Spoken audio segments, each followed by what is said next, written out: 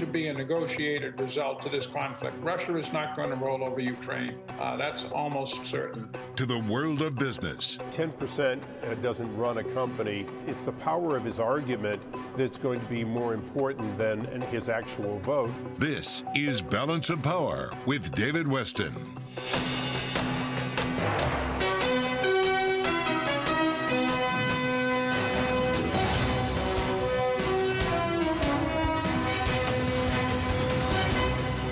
From Bloomberg World Headquarters in New York to our television and radio audiences worldwide, welcome to Balance of Power. Well, the outrage continues around the world to that evidence of alleged atrocities committed by Russian troops north of Kyiv over in Ukraine. And as a result, we have yet further sanctions being imposed, both by the United States and by Europe. To bring us up to speed on it all, we turn out to our Washington correspondent, Anne-Marie Hordern at the White House. So, Anne-Marie, start with the U.S. first. What are we doing in the U.S.?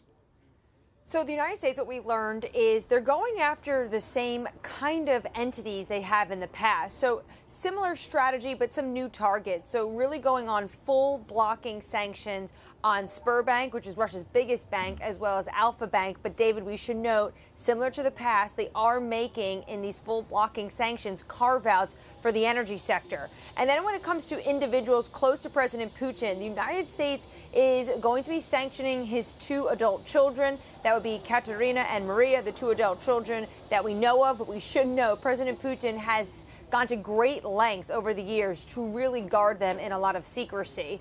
And then on top of that, there'll be an executive order on a ban of new investment going into Russia. So you could see there's still financial and economic penalties they are putting at the feet of the Kremlin. Emma, you mentioned energy there. What about with Europe? Because we had some new news out of Europe. What about coal? What about oil? What about gas?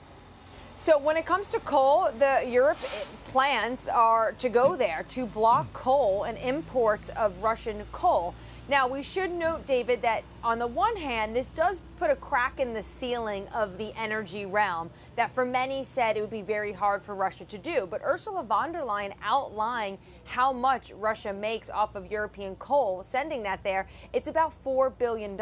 This year alone, our calculation is Russia will bring in more than $320 billion, a third more of what they brought in last year when it comes to commodity sales. So then the big question is, will Europe ever move to block Russian oil and gas? You have 2 trains of thoughts even coming out. We heard them today. Charles Michel says at some point, sooner or later, oil and even gas will have to be on the table. But then you have the likes of Viktor Orban saying, Hungary will never go there, and they're even willing to pay in rubles. Yeah, exactly. I noticed that. That's quite a piece of news there, the possibility. Thank you so much to our Washington correspondent, Anne-Marie Hordern, reporting from the White House. We want to continue on that subject of energy and its role with respect to all of these sanctions being imposed.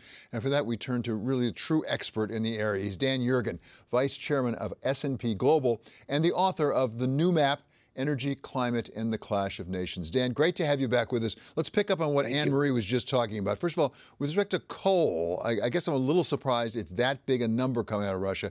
But give us a sense, can Europe replace that coal from other places? And by the way, what's going on with the market for coal? As I understand, there's actually increased demand for coal these days. Yeah, demand for coal has been going up, and coal markets are tight, which is why actually the energy crisis that preceded Ukraine began with shortages of coal. But Russia is the biggest supplier of coal to Europe, but that's probably the easiest thing to stop and to pull in from other places. So, Dan, what about the oil and gas side of it? As I understand, that's much harder potentially for Europe to substitute oil and gas from other sources. What are the prospects for that over the next year to 18 months? David, as you said, it is much harder. And that's why oil and gas and energy was really carved out of the sanctions initially. But what started to happen is you've had self-sanctioning. And we think out of the maybe 4 million barrels a day of oil and product that gets exported to Europe, about half of that is being self-sanctioned, disrupted in some way. The million barrels a day from the U.S. Strategic Petroleum Reserves helps balance some of that out. But I think the pressure is going to grow on oil, although, as you said, Orban will oppose it.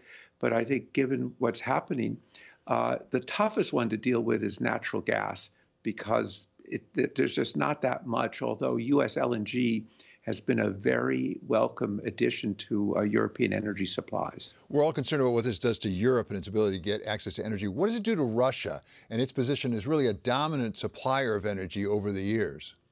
Well, Russia has been, although Putin once said he didn't like the term an energy superpower, he liked the money and he liked the political clout that comes from it. I think its days are ending as an energy superpower because the Europeans have basically said we're done. We don't regard Russia anymore as a reliable supplier. Their oil and gas is unwanted.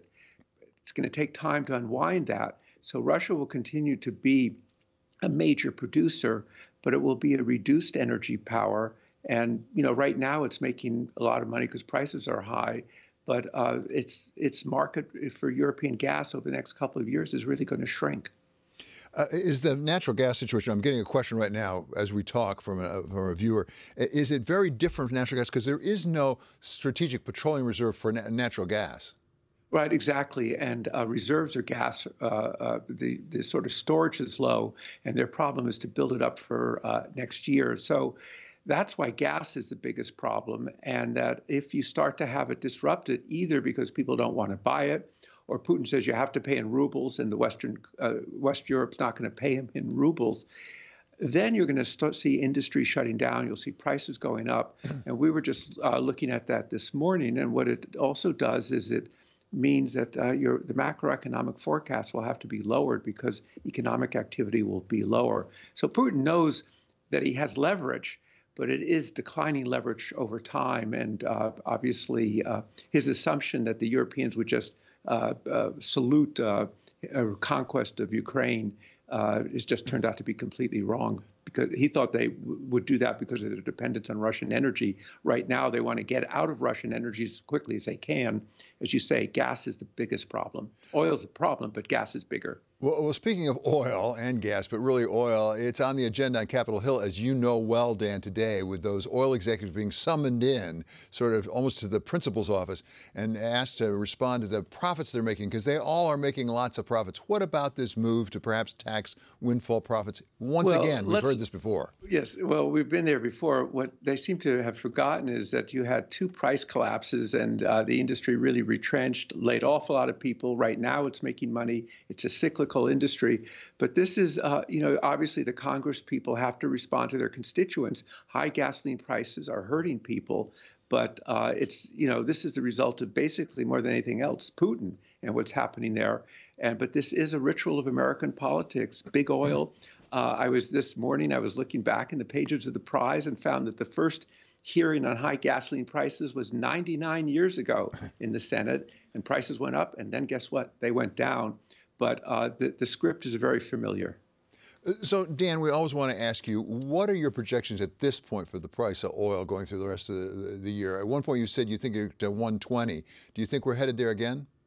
Well, I think, there's always the question, what's going to be the wild card here? Is COVID in China going to really sort of slow down that economy and reduce demand, which would actually take the pressure off the price?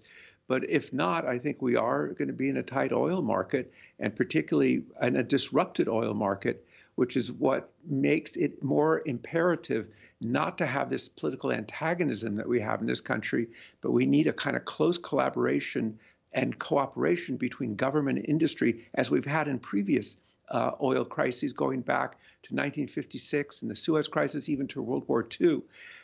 This crisis could turn into an emergency. Therefore, managing together on a daily basis is what's going to be really needed to manage the logistics of supply around the world as this continues. How bad is it? I mean, we've been through some energy crises before. Certainly, you and I both remember the 1970s. How does it compare? Obviously, the one people go back to is the 1970s as the most severe. I think this potentially is worse because it involves not only oil, but it involves natural gas, involves coal, and it involves two countries that happen to be the nuclear superpowers. So the risks are as high as they seemed in the 1970s. The risks right now are higher. Okay, Dan, it's always such a pleasure to have you with us. That's Dan Yergin of S&P Global. Coming up here, Fed Minutes out in less than 2 hours from right now. We're going to go over what to expect with Sarah House. She's senior economist from Wells Fargo. This is Balance of Power on Bloomberg Television and Radio.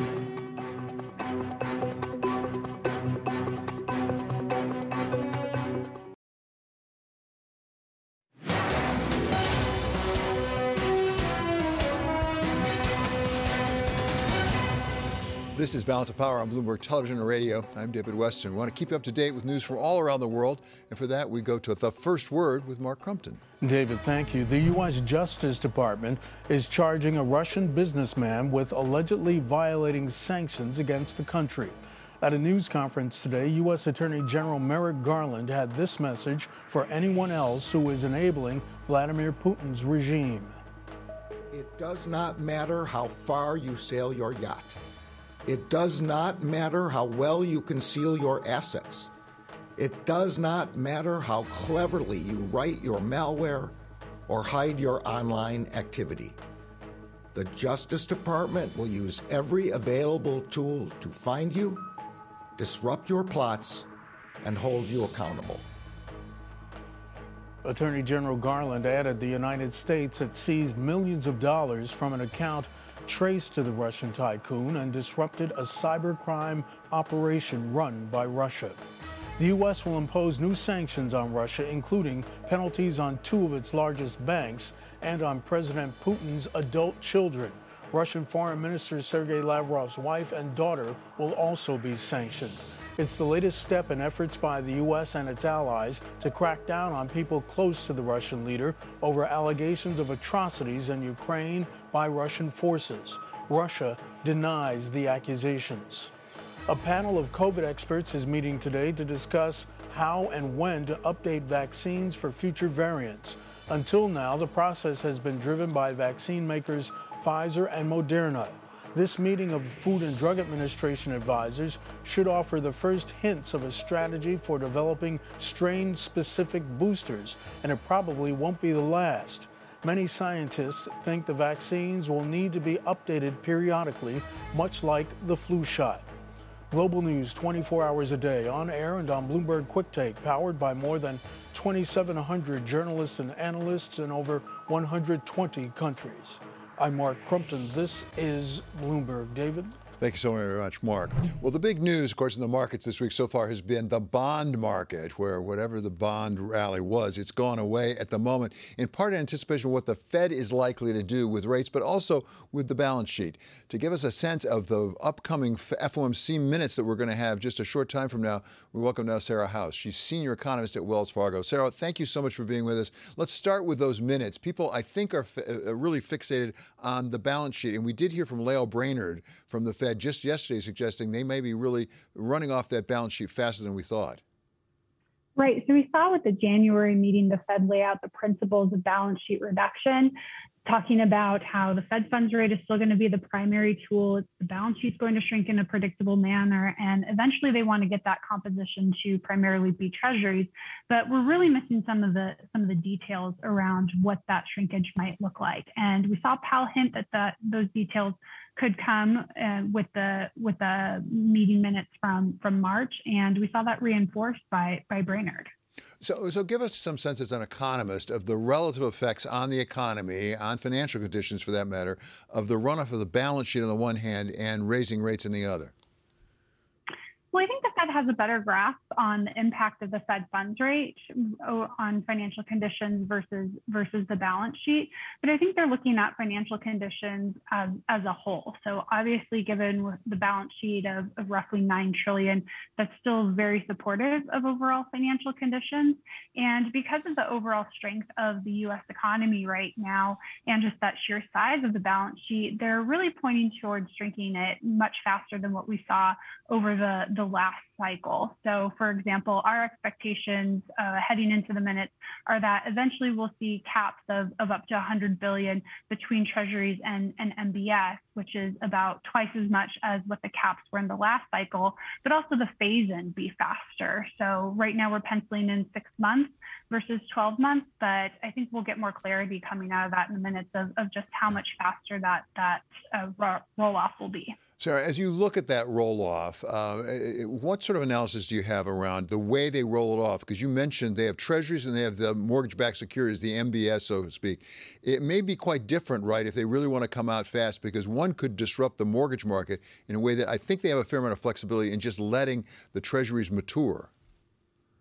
Right. So, of course, the MBS roll-off is very, very dependent on how fast those mortgages are paid back. And so it seems that there's a lot more appetite for eventually selling mortgage-backed securities from the portfolio. Now, they're not going to get to that straight away. I think they will let that start to just roll off, particularly as those caps get phased in, but it does stand to be slightly different in terms of that composition, where I think they are more eager to shrink that MBS side of the portfolio more so than Treasuries compared to the 2017-2019 runoff period. So, Sarah, give us your take on the yield curve right now. There's an awful lot of discussion of the yield curve. It inverted there on Friday when we get the news out of jobs.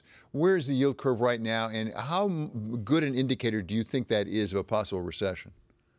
Right. So, of course, it depends what part of the yield curve you're looking at. So we've seen the 2s, 10s move back positive, essentially uninvert from what we saw last week.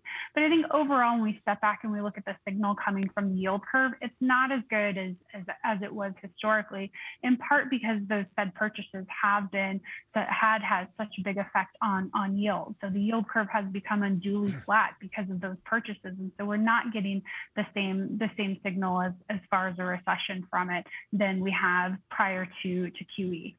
Sarah, economists like you are quick to say yield curve's relevant. It's one point of data we should take a look at, but it's not the only one. As you look at all the data, what are your projections right now about a recession? We had Deutsche Bank come out today, I'm sure you know, and saying they think that we'll have a recession in the United States by the end of next year, 2023. So we think the recession risks are more elevated in the current period than they are in the typical part of an expansion. So we estimate the chance of the economy slipping into recession between now and the end of 2023 at roughly 30%. But I think it's important to not just think of a recession in terms of binary terms, but also what happens to growth overall. So we're looking for a significant slowdown in growth. So not necessarily a recession, but still notable weakening in activity. That could be painful for a lot of businesses, even if we don't slip into a technical recession. Yeah, a really good point. Short of recession, you can still have a lot of pain in the economy. But taking the flip side of that as well, not all recessions are created equal. There are some that are deeper and longer, some that are shallower and don't last quite as long. What, if any, can the Fed be doing right now to try to get the latter kind, that is a shallow, quick recession? Well, I think there are some positives heading into this period of tightening, and a lot of that comes down to the strength of corporate and household balance sheets. And so I think that does give some wherewithal to withstand somewhat higher rates.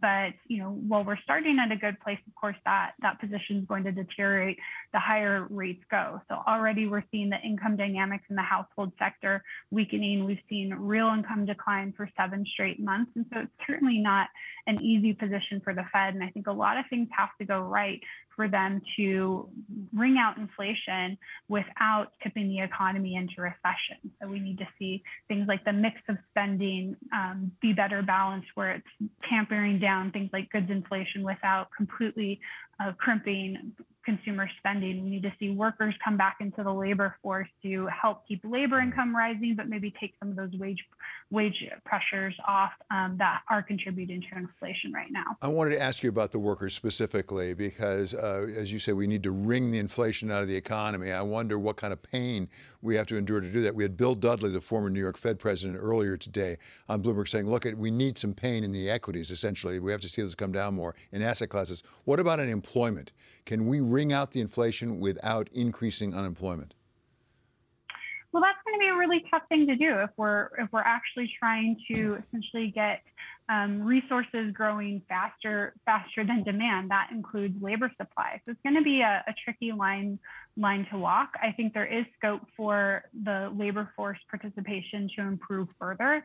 And so that can help tamp down unit labor costs. So that's essentially the inflationary component coming from the labor market. But I think the fact that the Fed's projections are essentially still showing growth above potential, no real pain in the labor market still looks pretty rosy in my view. Okay, Sarah, always a pleasure to have you with us. Thank you very much for your time. That's Sarah House of Wells Fargo. Still to come, Senator Rick Scott of Florida on Ukraine and his state's battle with Disney. This is Balance of Power on Bloomberg Television and Radio. More in Ukraine rages on. President Putin's invasion is brutal. Turn to Bloomberg for up-to-the-minute reporting from around the world and analysis of what it all means to you. The intention here is to increase the pressure on the sanctions front. I think the United States policy is that the sanctions continue until President Putin is no longer there. For continuing coverage from Ukraine and around the world, keep it tuned to Bloomberg Television and Radio.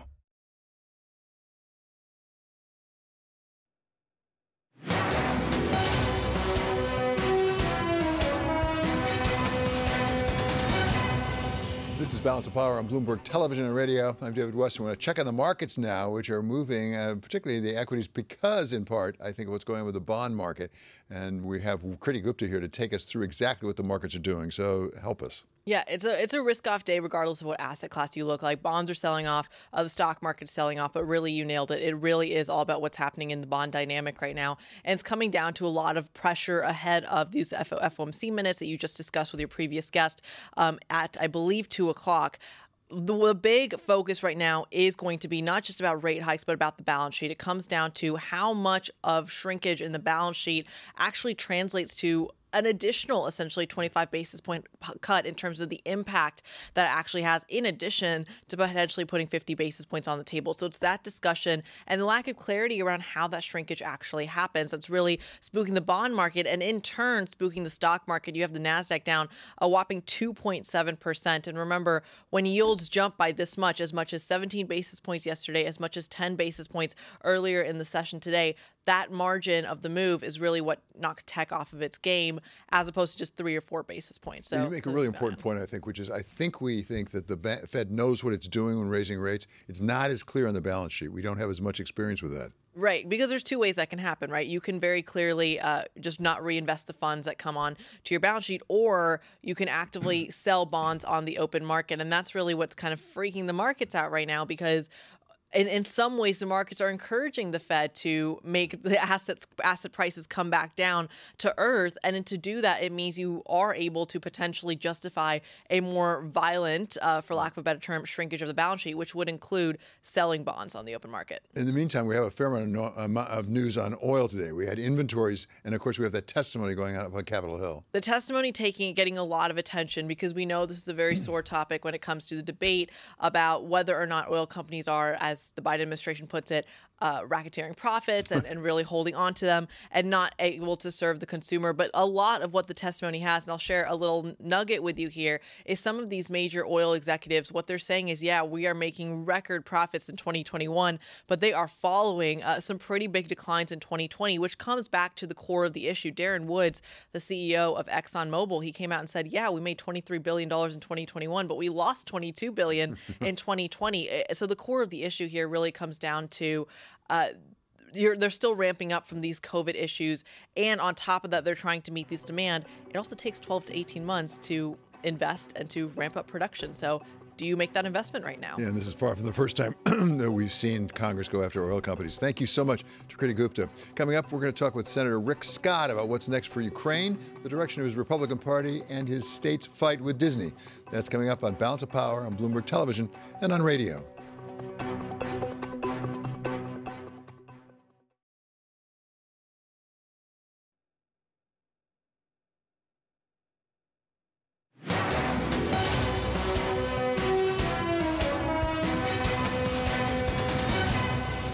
This is Balance of Power on Bloomberg Television and Radio. I'm David Westin. To catch you up on news from all around the world, we're going to go now to Mark Crumpton with the first word. David, thank you. Ukrainian President Volodymyr Zelensky says Russia hasn't given up its plans to occupy the entire country. President Zelensky addressed the Irish Parliament today as some Russian troops pulled back from near Kyiv to focus on eastern Ukraine. Zelensky told the lawmakers that 10 million Ukrainians have been left without shelter as a result of the war.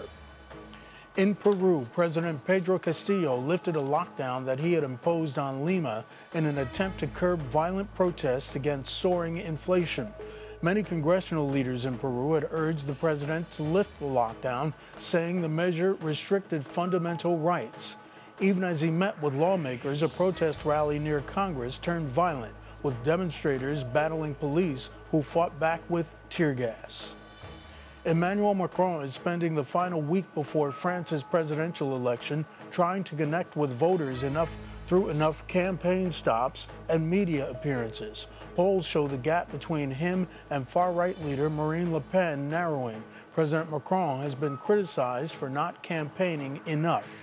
The latest surveys show Macron would beat Le Pen by 53% to 47% in a runoff. That gap, based on an average compiled by Bloomberg, has more than halved from a month ago. Some Republican governors in the United States may be getting a midterm campaign boost from the same Biden administration aid they attacked just a year ago. Governors from both sides of the aisle are tapping into $200 billion in pandemic relief from President Biden's American Rescue Plan. Florida's Ron DeSantis, considered a leading 2024 presidential candidate, has repeatedly called it Washington at its worst. But his administration alone has doled out more than $5 billion of that money so far. Global news 24 hours a day, on air and on Bloomberg Quick Take, powered by more than 2,700 journalists and analysts in over 120 countries. I'm Mark Crumpton. This is Bloomberg. David? All eyes continue to fasten on Ukraine as the atrocities are documented north of Kyiv. And we know how the Ukrainian people are doing. They're going through a horrible situation, although, in fairness, they are doing much better than people would have expected at this point. So we want to ask now how we're doing in supporting them. And for that, we turn to Senator Rick Scott. He's a Republican of Florida and a member of the Senate Armed Services Committee. So, Senator, thank you so much for being back with us. How are we, and by we, I mean the United States and our allies, how are we doing in supporting the Ukrainians?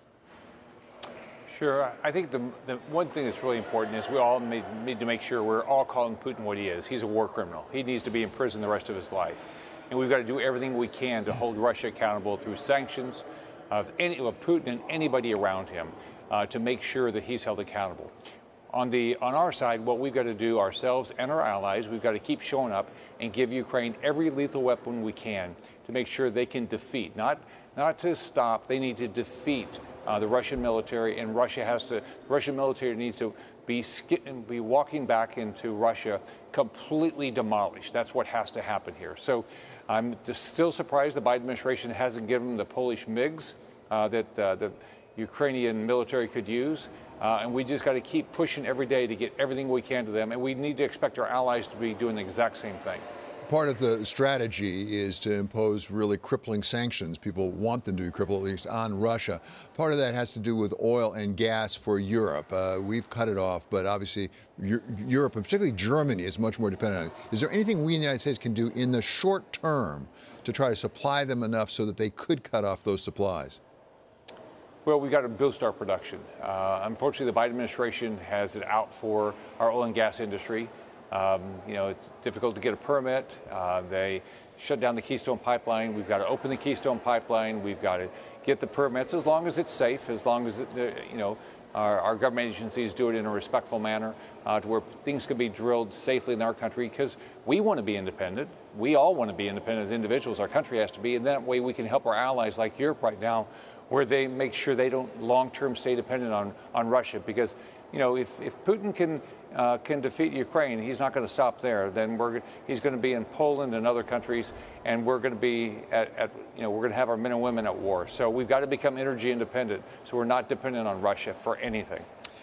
Senator, I want to turn to something you sent out a short time ago, which is the 11-point plan to rescue America, as you put it, a brochure really setting out 11 points. We don't have time to go through all 11 points, but part of it is fiscal responsibility. And I wonder what we can do in this country to become more fiscally responsible. You just heard the news report about the extent to which all the states were giving a lot of money because of the pandemic relief, including your home state. And we just heard about your Governor DeSantis deploying a fair amount of that money. Can't blame him. He got the money. Why not spend it? But what is your reaction? Did we do the states a favor by distributing that money during the pandemic? No.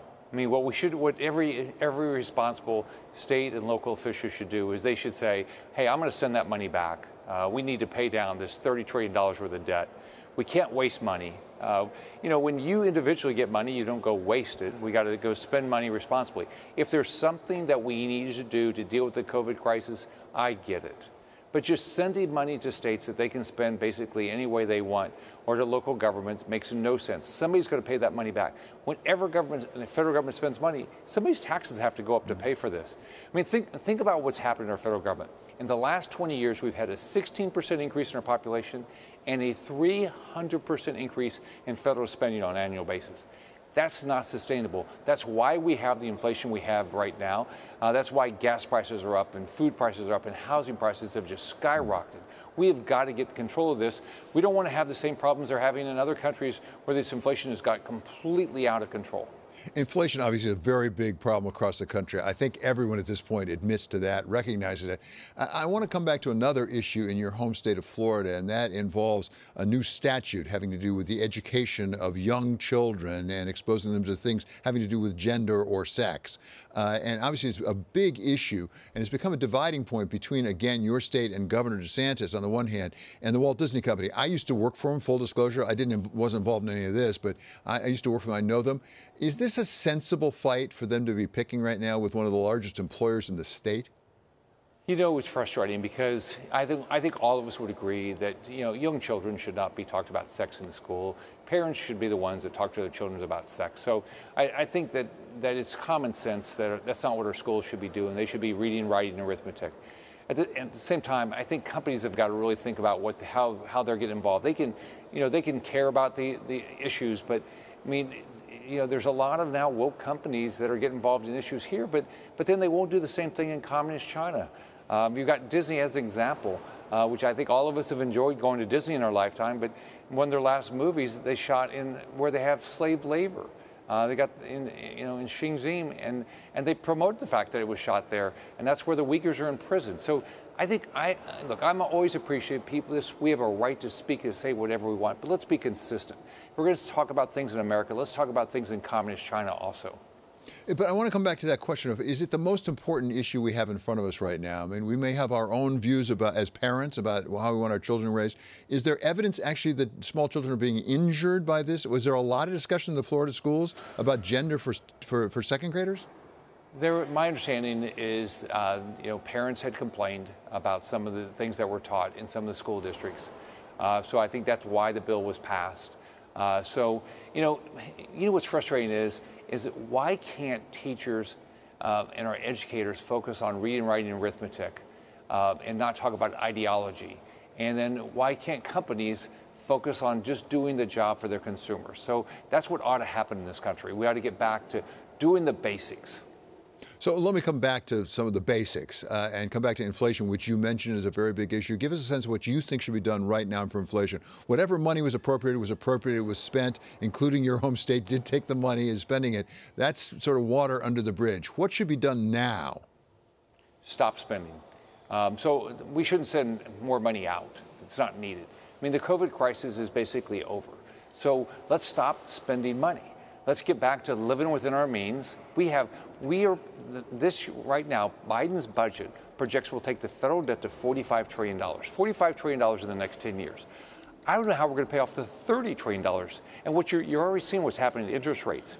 Think of what that's going to do to mortgage rates and what that's going to do ultimately to housing prices.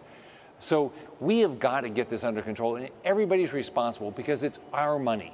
It's not. There's no free money. The government doesn't have it. So some business that's making a big profit off of. The only way they get any money is they have to tax us. So this money that's going to get sent out to states, the states ought to say, we don't need the money. Send it back. Send it back and let's pay down the debt. Don't waste the money. That's how we're going to get this inflation under control, by doing things like that.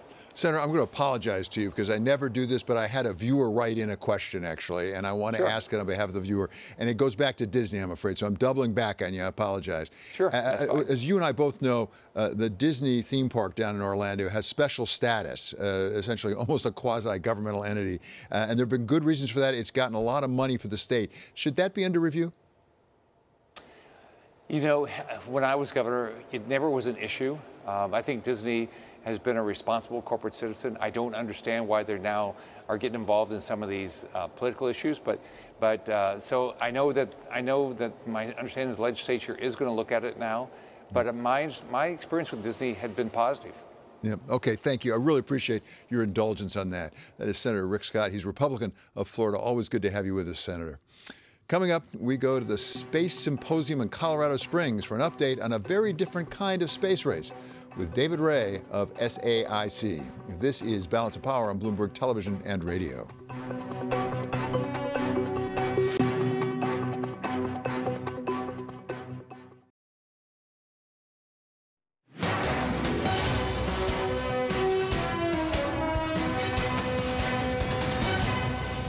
This is Balance of Power on Bloomberg Television and Radio. I'm David Weston. The 37th Space Symposium is going on right now in Colorado Springs, where, as I understand it, a lot of people involved in space get together and compare notes. We're going to go to the Space Symposium right now, and Mr. David Ray, he's Senior Vice President of the Space Business Unit at SAIC. So, David, thank you so much for being with us. First of all, tell us what you all are doing out there. First, thank you for having me, and I really am enjoying being here.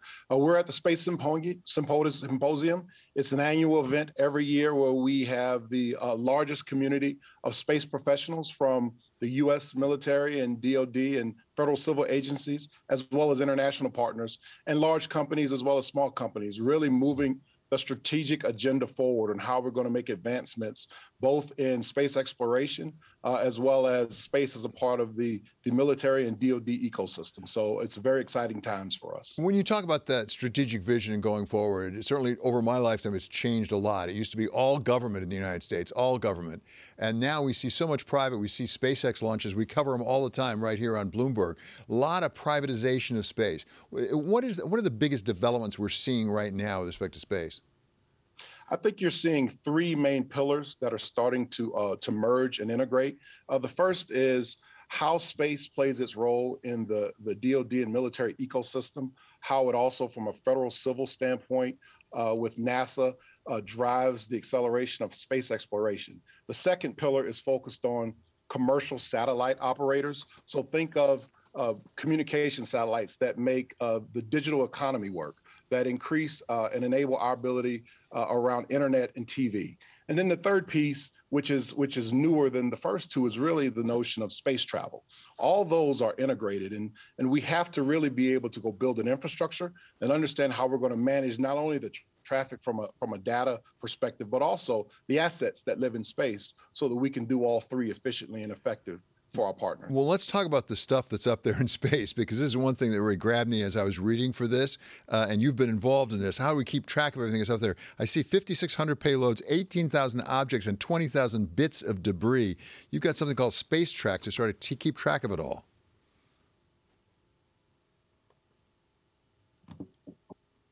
Mr. Ray, can you hear me? Absolutely. Yes, I can. Can you hear me? Yep. Absolutely. There's a continuum of space traffic management.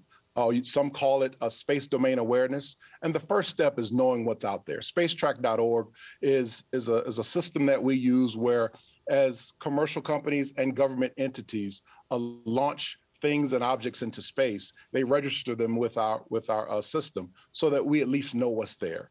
That is the first step in really being able to have effective space traffic management. I will say that's just the first piece. The pieces that we're moving towards now are also understanding how fast they're moving, how big they are, and then how do we navigate through that debris as we start to launch more satellites, as we start to launch humans into space when you think about space leisure travel, and also as we launch satellites to increase communications worldwide. Just a point of note, from 1999 to 2019, the International Space Station had to maneuver about 25 times to avoid debris in space. So that's a little more than 2 times a year. In 2020 alone, it had to maneuver 3. So we're expecting to see that increase because the amount of objects in space are going to increase. So it's becoming more imperative now that we have to understand what's up there, how we manage it, and how we navigate it so that we can be safe and advance our agenda with respect to space exploration. I have a very basic understanding of this, but you have satellites, you have space stations, things like that, things you want up there.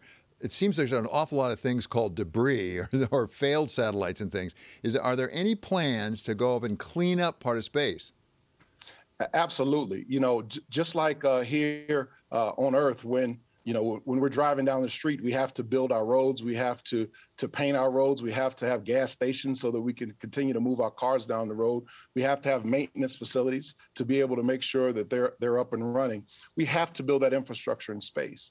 There are efforts underway to look at and understand how we can refuel satellites in space, because oftentimes satellites just stay up once they run out of gas, and so they don't have any more useful life after a certain time. We want to be able to reuse assets. And so really building the highways and byways in space, just like we have in the air with aircraft, just like we have on the road with cars, are really going to fuel, how we effectively manage it and how we effectively get the best and long-standing endurance out of the assets that we put up there. Okay, really appreciate you being with us today, Mr. Ray. That's David Ray, Senior Vice President of the Space Business Unit at SAIC. Coming up, we've got a hot primary race for the Republican nomination for Senate out in Pennsylvania, and one of the candidates, somebody well known to Bloomberg, the former head of Bridgewater. We're going to talk about Dave McCormick next. This is Balance of Power on Bloomberg Television and on radio.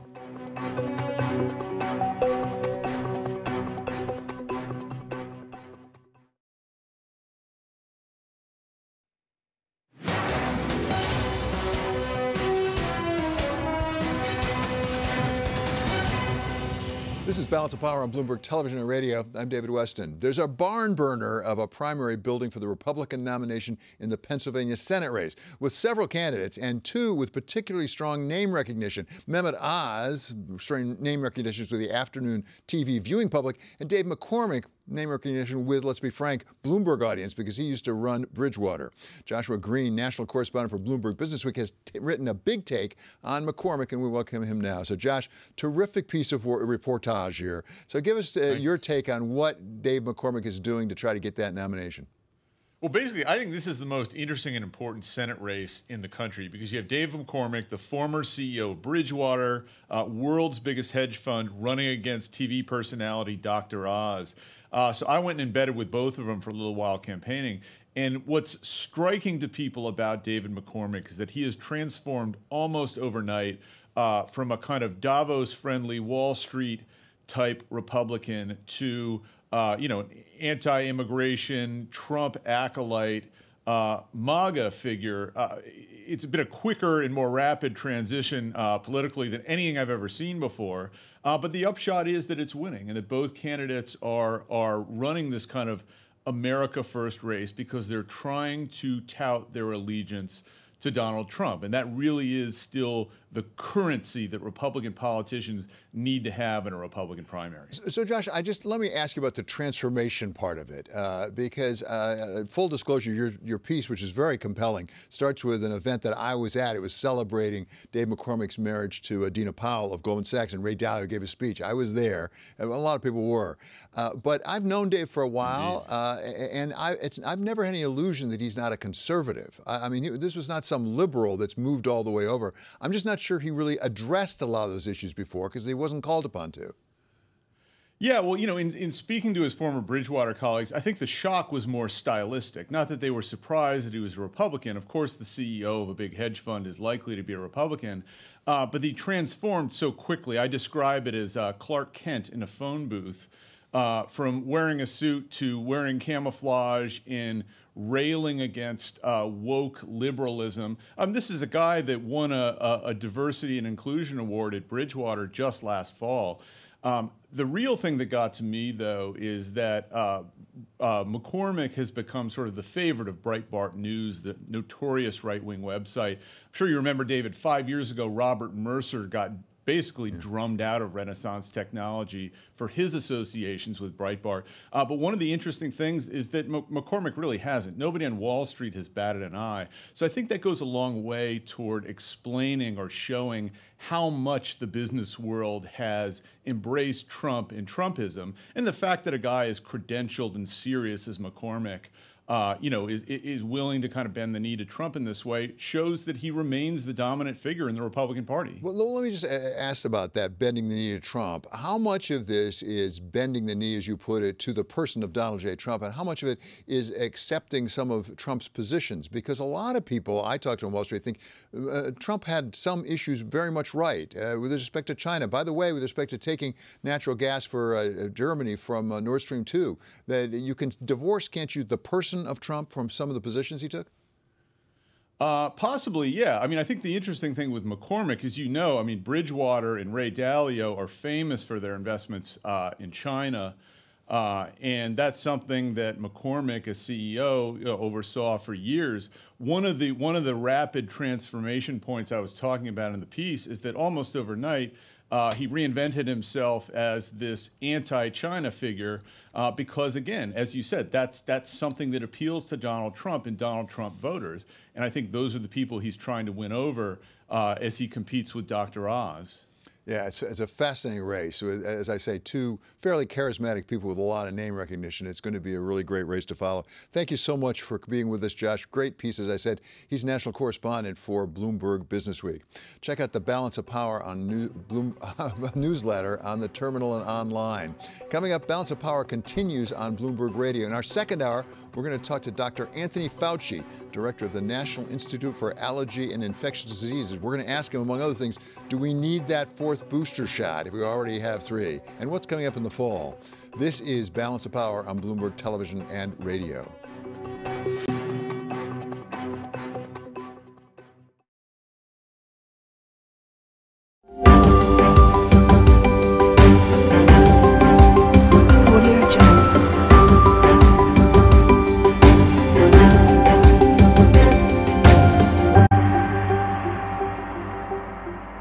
Audio Jungle.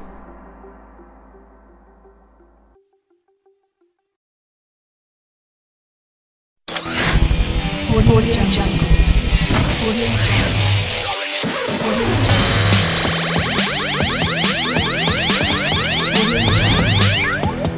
Audio Jungle.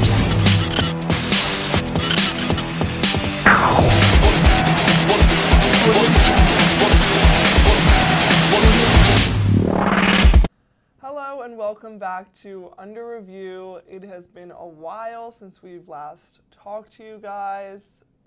We still have nothing. It's over. We lost. That's a good intro. And let's get into it. Okay.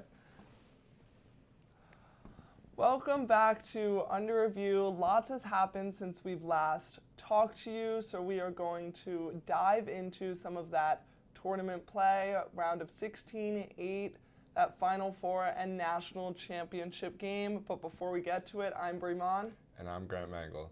Let's get into it.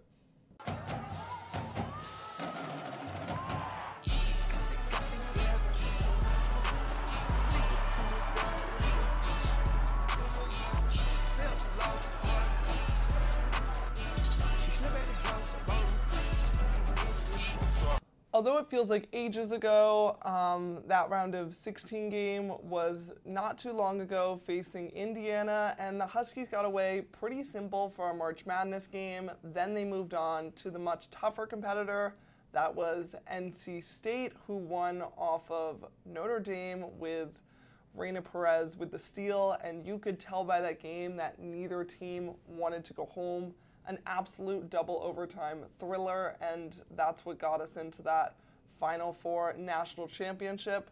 Sadly, we lost a key element to our team right before heading to Minnesota, and that was Dorka Juhas, as she got injured on her wrist during the NC State game. How do you think this kind of impacted the team going into Minnesota in any of those games? I mean, before that even, it clearly impacted them during the NC State game. UConn was up 9 points at the time when Dorka, or 7 or 9 at the time when Dorka went down, and you could see the team was visibly shaken right there. I mean, the team was coming over to the bench crying, and it was a pretty nasty, gruesome kind of, dislocation, fracture, injury. And so that made that game a lot more difficult, double overtime then, all that stuff happened. But they get through it, and then going into Minnesota, you're missing your sixth man, your big off the bench, and that just makes it a lot harder on us when we've got Aaliyah and Olivia Nelson-Ododa, who tend to get into foul trouble more often than not. And when you need that third big to be able to come in and not have it, it kind of just changes how you play the game completely. I think that Dorka Juhász injury was just absolutely heartbreaking, especially at that point in time. She's worked all year. She had to deal with a slight injury during the year. She transferred here. She kind of found her way in super quickly, and it's just tough to have to miss out on championship weekend, but some good came out of it as she announced that she was coming back and she's going to be essential for next year. But I do agree with the fact that it did play a large role in that big rotation, because Olivia and Aaliyah are the big foulers, and we saw it in a lot of the games, especially going into those Stanford and South Carolina games. So after they escaped NC State, they faced Stanford. I think that NC State game kind of showed what our team could do, and I think it kind of scared those other Final Four teams, because either of those teams really left it all on the court, and to be able to work that hard, go into that many overtimes, and just the shot for shot for shot for shot, it really showed the high level that you can play at and how competitive our team was. So I think going off of that high into the tournament was good. And then we got into that Stanford game. Any initial thoughts? That was an absolute war between us and Stanford. You know, Gino and Tara, two of the best coaches ever to do it. They don't love each other, but they got great respect for each other. They know the ins and outs of each other's teams and how they like to play. So it was always going to be a close game coming in. You know, Stanford, #1 overall seed, defending champion. Us, a #2 seed, looking to get back to the glory. It never really felt like a game that UConn should lose. It felt like they were in control from the start, and although it never really got to double digits or anything like that, it was always close, always tight, but to me it never felt in doubt, and UConn was the better team on the court that night, and overall, I believe. I completely agree. I think that Stanford's just a very similar team to us in their way of play and who they have. They're guard heavy. They got the Hall sisters, you got Haley Jones, and then you got Cameron Brink down low, which is very similar to our own Olivia Nelson-Ododa. So they definitely brought an equal amount of competition, but they just weren't on their mark as they have been in, per se, last year, their championship game. And I think that we really brought a lot of intensity and a good amount of play, especially Evina Westbrook, 3 after 3. When Evina starts going, you just can't stop her. You remember that early stretch she had in the South Carolina first game this year. She can be electric, and she really does change momentum on the court. Absolutely. I mean, when she's on, like you said, she's on, and she stepped onto the court and looked confident and like the Evina Westbrook that we knew she could be coming into the season, what we saw last season, all of that. She really was a spark that she helped us not only get the lead early, but kind of grow it eventually and to make it a 6-point game, a 7-point game, and really give us a little bit of breathing room when that was definitely something we needed. Everyone did pretty well too. Paige Azzi, we had so many good contributions that game that it didn't have me that fearful going into our second matchup with South Carolina, although South Carolina escaped Louisville pretty easily for a March Madness game, so it didn't really show what the result of our second matchup could be, especially with it having been canceled in January. It was the game everyone wanted, so there was a lot of anticipation for it, and then we entered the national championship. Any initial thoughts on that? I mean, the big thing that sticks out to me is the first quarter. You get down 22-8 at the end of the first. You give yourself a 14-point hole against who is the best team in the country all year long, and yeah, there was a handful of times where we cut it back down to 6, we cut it back down to 5, stuff like that happened, but you spend so much energy getting just that close that when they get a little burst, it just pushes you back out, and you just can't get over that hump, and you can't beat yourself against a good team like that. Getting absolutely dominated on the glass and then just turning the ball over more than 20 times. Those things just aren't a recipe to win, especially when you're going up against the best competition in the country. And not to mention, we couldn't make a 3, and that's what it came down to. We couldn't shoot and we couldn't rebound, and that's why we lost by 15. We were down by just enough that it wasn't able to get competitive to a point where we thought we could win. Even in those third and fourth quarters, you kind of saw it on our players. They were kind of like, what can we do at this point? They were almost losing hope. They wanted to win that game. it just didn't match up how it should have. Kristen Williams, a usual extremely dominant tournament player, had not a lot of points. And then we kind of saw a couple surprises. Him subbing Amari DeBarian in the first half, personally, I thought was a great move. Definitely threw Dawn Staley, as she might have not had that in her scouting report. And then throwing Caroline Ducharme in there for some extended minutes, which I thought was a great idea because she knows how to step up in those times. Obviously, we weren't able to pull away a win, but I think that she contributed a lot, although she did foul out. She stepped up against big competition, and she wasn't in during that first South Carolina game. Yeah, the Amari DeBerry entrance into the game definitely shocked me a little bit, but that's a product of Dorka not being healthy. If we have Dorka, those are her minutes, and I mean, she gets more than just the 2 or 3 minutes that Amari played, and she would have at this point, a better impact than Amari did too. I mean, when Dorka went out, she was playing, like Gino said, that was her best stretch of the year right there, right? In that NC State game, she looked terrific, and I think we really could have used her against Aaliyah Boston down low, especially when we get out-rebounded how we did. And then Caroline, yeah, it was a great decision to put her in, I thought. I mean, really spaced the court out, and we know she can score, and when we were struggling to score, why not throw that in there? Someone who can hit threes, backdoor cuts, get down in the lane, and have tough finishes inside. I thought it was a really good move, and she ended up with, 7, 9 points herself, and one of the leading scorers on her team in the game. So it was really nice to see her get back to herself a little bit.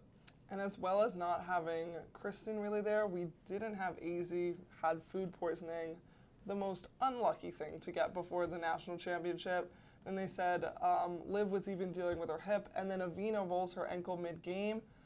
Honestly, though, I couldn't attribute all those things to the reason we had that loss, as our teams dealt with adversity after adversity, so we know how to power through those things, and just not enough people were on that night. And South Carolina was on. Just a well-oiled machine. Destiny Henderson dropping 26 points. Aaliyah Boston barely were fouling, so it was just a recipe for success for them. Yeah, I mean, they were the better team on that night, and like you said, even if AZ doesn't have food poisoning, Liv's at 100% on that night, I don't know if we still beat them at that point, honestly. Sure, AZ can get hot from 3 and totally change the game, but they were the better team that night. They deserve the national championship. I think that game could play out so many different ways, and it will for the next couple years. And I think it's tough that it had to end like that, because that's the thing with March Madness. Only one team ends up happy. But if you kind of look back at our entire season and see that accomplishment, I think that is very important to recognize out of this team. We've mentioned adversity time and time again, but it is truly impressive how much they've been through and how much each of them individually improved. And we made it further than we did last year. And I think that's an accomplishment in itself. I know Paige had that quote that was heartbreaking. That was, at UConn, it's national championship or nothing.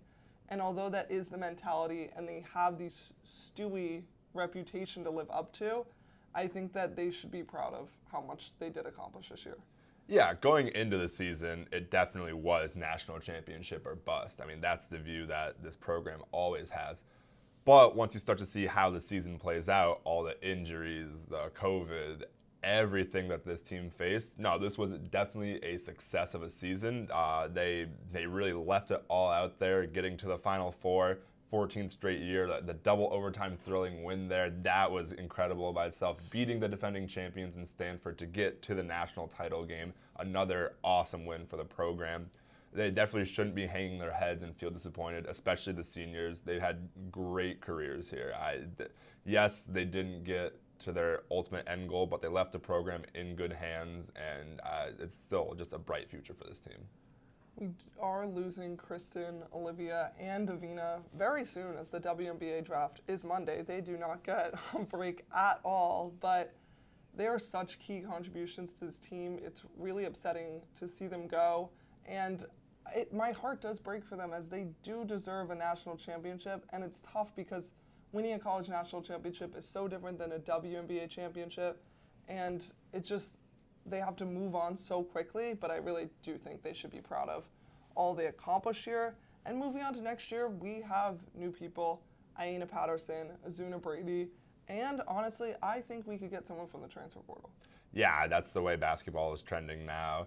that people are unhappy with they don't get playing time. We saw it happen to our team this year. Saylor and Mir both left mid-season, which you don't see that too much, but there's plenty of people in the portal, plenty of new faces to bring into the program to help us win a championship, and most people still want to come play at UConn. It's a great program, great facilities. They're going to want to be a part of this. And going into next year, not only the new recruits, but we've got Amari staying on campus over the summer trying to improve her game. We'll have Azzi, a full offseason healthy, trying to get her game up to her standard. Nika, we're going to need to see her try to push that offensive game forward a little bit more next year. Paige, year 3. I mean, it's going to be a very exciting time to be a UConn Husky fan. It's crazy these sophomores felt like freshmen yesterday, and they're going to be the upperclassmen of next year. But I think with the lineup we have, I would like to see a transfer that's a forward, someone big down low. It's something we always need. I've heard a couple names thrown around a lot from Maryland, but I'd be interested to see who we get. I love Dorka now, and I think that she wasn't someone that everyone had on their list, but Gina really finds great people and who we really need to make this team better. But yeah, I'm hopeful looking into next year, and I'm pretty satisfied with how this year went. Yeah, I mean, like you said, when you find Dorka, that's credit to the coaching staff and the scouting department to really do their due diligence and find who's going to fit this team and what role they can play. And I think that they can go replicate that again and find a key contributor for next year. So the question I really had on my mind is, with such a strange, unpredictable season, looking back at maybe our first episode or even before the season started, what do you think would be the most surprising thing about this season that you've come to learn that you wouldn't have believed then? For me, I think it's Caroline Ducharme. I did have her as my freshman to watch out for coming into the season on the women's basketball preview, but I never imagined that she would come into a starting role and be the team's leading scorer for a handful of games this year. She really carried us through that middle stretch when we only had 5, 6, 7 players available. She held the team together. And the reason we were a 2 seed and had a chance to play in Bridgeport is because of her. And I never would have guessed that coming into the season. She was definitely under the radar. She said it multiple times herself. But I think we can never forget how much Caroline did for us in those times that we were at our lowest. She stepped up more than you could ever imagine. And that's just a notable effort that will definitely impact how she does in the coming years. We could see it in that Big East Award, being named second team as a freshman. It's just really impressive, and I know she hasn't gotten those minutes in the past 4 to 5 games, but she definitely should not forget about that mid-season stretch. Personally, I don't think Nika Mule's performance surprised me, but I think it surprised many. There were comments before saying maybe Nika will transfer, maybe Nika won't get a lot of minutes, but Nika has a very important quality that's needed on the court. She changes the pace of the game, winning Big East Defensive Player of the Year. She just brings something that not a lot of other people do. I think Caroline almost has a similar energy. They're just very gritty. They get in there, and I'm just really proud with how Nika did this year. Yeah, she definitely has a role on this team, and not only does she know what it is, she embraces it. She loves the role that she's in. I think that it's very crucial, like you said, to this team. She's the motor. She's the heart. It's something that we're going to need a little more of next year, a little more toughness, I think, too. Yeah, I think there's a lot to come next year. A lot of these players we didn't even get to see that much out of. Paige, only a couple games before the tournament. And then Azzi only came back around like the DePaul game. So I think that once these players get a full season in, it's going to be unstoppable. But congratulations to South Carolina for the national championship win. And I'm excited for ours next year. But sadly, Grant will not be here as he is a graduating senior. So to all our Under Review fans, I know you're pretty upset that it might just be me, but I'll definitely see you next year. It's been a great season. So glad to be a part of it. Proud of the entire team and proud of the work we've done here at UCTV. So enjoy the off season. Take a break from all that basketball. But until the next time, I'm Bremon. And I'm Grant Mangle. Thanks for watching. Audio Jungle.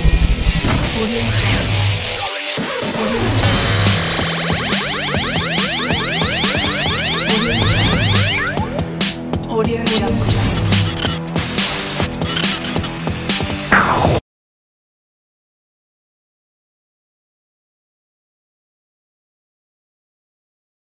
This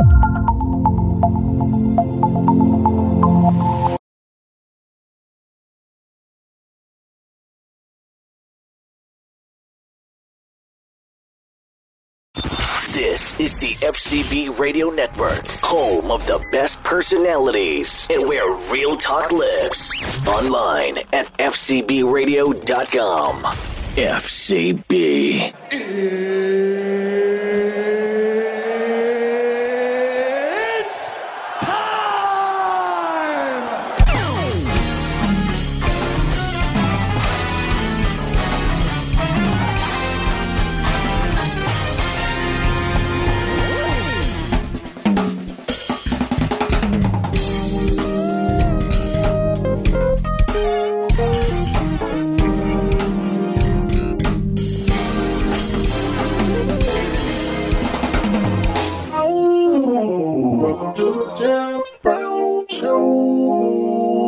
What's going on? What's going on? This is your man, Jeff Brown, and we have tuned in. You have tuned in to another exciting episode of the Jeff Brown Show, and you already know what time it is. Listen, we getting ready to get into some hot topics, and we have had a phenomenal, this month, last month, last month. I know we're in April now, but man, we had a phenomenal slew of guests last month and the month before that. I mean, we just been on a roll.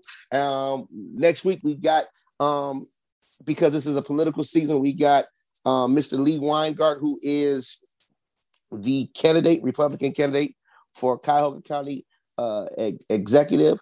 I'm telling you, he's got some great gems. He's going to be dropping on the show next week, so make sure you guys tune in. But I got to introduce my partner in crime, my man, Reverend Do Wrong himself, Mr. Garvey Amaro, handling his business over there. We call him AKA Mr. Liberty. He definitely, is proud of his alma mater. So we appreciate That's that. Right. Yeah, Yes, sir. we know Yes, what sir. they do over Yes, there I too. am. Whatever. The Falwells, they kicking it over there, man. Whatever. I am proud of my alma mater, but I'm not Reverend Do Wrong. I'm not as doing wrong like the people we about to talk about are. Yeah, that's right. Yeah. First of all, let's talk about the Grammys real quick. Big shout out to a lot of the winners of the Grammys. I'm telling you, man. I thought, it was good look. Good to see some diversity at the Grammys. I don't know if you tuned in or not, but man, it was a lot of awards handed out. Silk Sonic, they did their thing as well. Okay. Hey, they won the best song, best album of the year, I believe. They just killed it, man. I mean, Bruno Mars. I mean, he's an exceptional talent within himself. And you know what? I'm gonna tell you at the Grammys, man, who I was really, really impressed with, man. Who I've become to be thoroughly impressed with now, man, for real. And I couldn't really get with this artist, but over time they've grown on me. And I think because of the growth that they're showing in their artistry is Lady Gaga. Yeah. She's very talented. Like people wouldn't have expected this when she first came out, but like because she came out, man. I thought she was mad. Woo! I thought about all kind of evil things when I seen that woman. You know what I'm saying? Not saying that she was an evil person, but she was kind of like, I don't know. I don't want to say demonic, but it was just kind of weird, man. When she came out. Oh man, it was like, ugh. Yeah. But now she has a lot of range. Yeah, she has listen, man, she's elegant. She has this elegant feel to herself, and she connected with Tony Bennett, and and doing those duets with him. And Tony Bennett, is one of my favorite, jazz singers. Him and Frank Sinatra, classic dude. Oh man, you know what I'm saying? My guy, Martin, Dean Martin. Just amazing, man. So for her to be able to really transcend into that and nail it and perform it, and now she's doing records with a lot of the songs and duets with Tony Bennett. And it's just dope, man. How she's really been able to readapt, and just change her brand. And guess what? The people that followed her in the beginning, she's introduced a lot of that generation that was following her to like Tony Bennett and Tony Bennett. And now, you look at that Frank Sinatra, Old Blue Eyes. It's like, man, this woman has really, I'm going to tell you another, man. Nas killed it yesterday too, man. I was very impressed with Nas. He's in my top 5, dead or alive. Hey, man, let me tell you something, man. You cannot talk about greatest hip hop artists without having Nas in that top 5, man. He's in my top 5. And some will argue he might be on the same level as Jay-Z. They might be equal. I don't know. You know what I'm saying? I kind of I got him ahead of Jay. Mine is my top 4. I'm gonna tell you my top 4. Now and then I want to know your top 4. My top 4 is Pac, Big, Nas, and Jay. Pac, Big, Nas, and Jay. Yep. Okay. I gotta go with Pac. I'm gonna go with Jay-Z. I'm gonna go with Big. I'm gonna go with Nas. Number 4. Okay. Yeah, I'm gonna go with that, man. Yeah, that's where I'm at with that. If I'm gonna do my starting 5 and my 5th, I'm gonna be honest with you, man. If I gotta go with a number 5 on that, I'm talking about someone who transcended. I'm gonna go with Master P. Let me tell you why. I'm a Cube guy. I got Ice Cube in my number 5. Let me say why I go with Master P. When he came out in 99, I'm talking about that No Limit Soldier, all of that.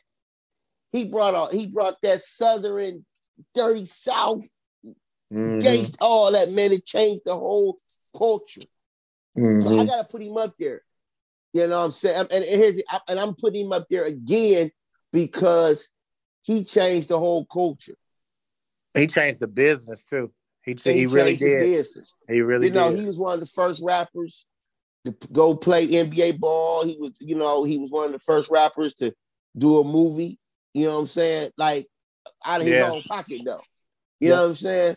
He had the label, he had clothes. He had his own clothes, his own label. So he actually showed us. He actually showed Black people how to own your own stuff, your own brand, how to brand yourself. You know what I'm saying? But I definitely agree with that. I couldn't. When you look at put Jay, him nowhere. If we're talking business, I agree with that. If we're talking music, I couldn't put him nowhere near my top 5. Well, no, only reason I'm saying, I agree. Only reason I'm saying that is because he was able to. The music was the brand, and the brand was an extension of the music. When we look at artists, when you look at an artist in their entirety, right? You're looking at presentation, appearance, stage presence, right? A lyrical composition, right? You're looking at all these different things. This is what makes an artist, right? Right. He had that, but he was ghetto. But listen, he was ghetto, which that's where I'm from. I'm from the hood, so I get it. But he was able to brand the hood. Listen, it transcended. And I give you that. And I mean, look, I'm from the hood too, and I respect his hustle. I just didn't like his bars, man. I didn't like. It was only a handful of songs. Listen, it wasn't his bars. Nobody was impressed with the bars. They was impressed with the hook. Okay, he had hooks. The hook is what made No Limit. Now I tell you though, Body was the truth. When Body came out, that's what I'm trying to tell you. Yeah, Body was raw.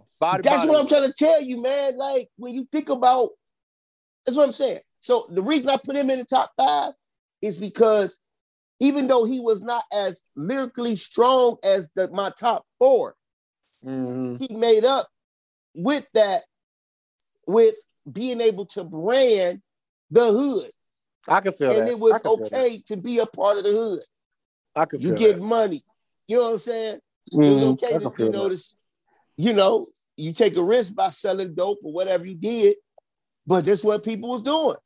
And it was embraced not just by the Black culture, but it was embraced by by everybody, by everybody, whites, Latinos. You know what I'm saying? So everybody embraced that culture back then, man. I give you that.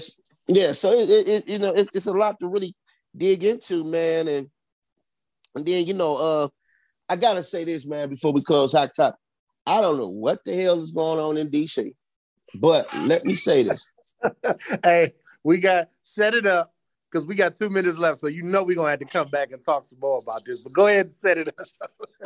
I don't know what the hell going on in D.C. And I want to preface what I'm about to say like this. I do not want any Republican blaming Democrats for what we're getting ready to talk about, too. It has nothing to do with it. I promise you, man, if I hear one Republican blaming Democrat, I'm coming for you, okay? Because what I'm about to talk about, what we're getting ready to talk about, is a disgrace. It's a shame before God of what's going on in the urban community, in the urban America, in our nation's capital. I got to talk about it.